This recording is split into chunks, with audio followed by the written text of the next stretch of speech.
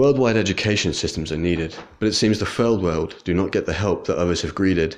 I used to believe in a one world government of equals, no country or borders, but this greed will not allow for sequels. One will always have power, while others suffer and glower, the nature of man's need. It's a dirty thing that's full of greed. Those left in the dark still bear smiles on their faces. Some come to other countries to find their places. Yet when they get here and get a job, they're complained about by the lazy who claim to sob.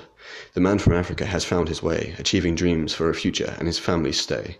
What's wrong with immigration is the people who complain, lacking information, the brain-dead percent of the world. I hope you're triggered, lips of rage curled. At least these people contribute. What is your defining attribute?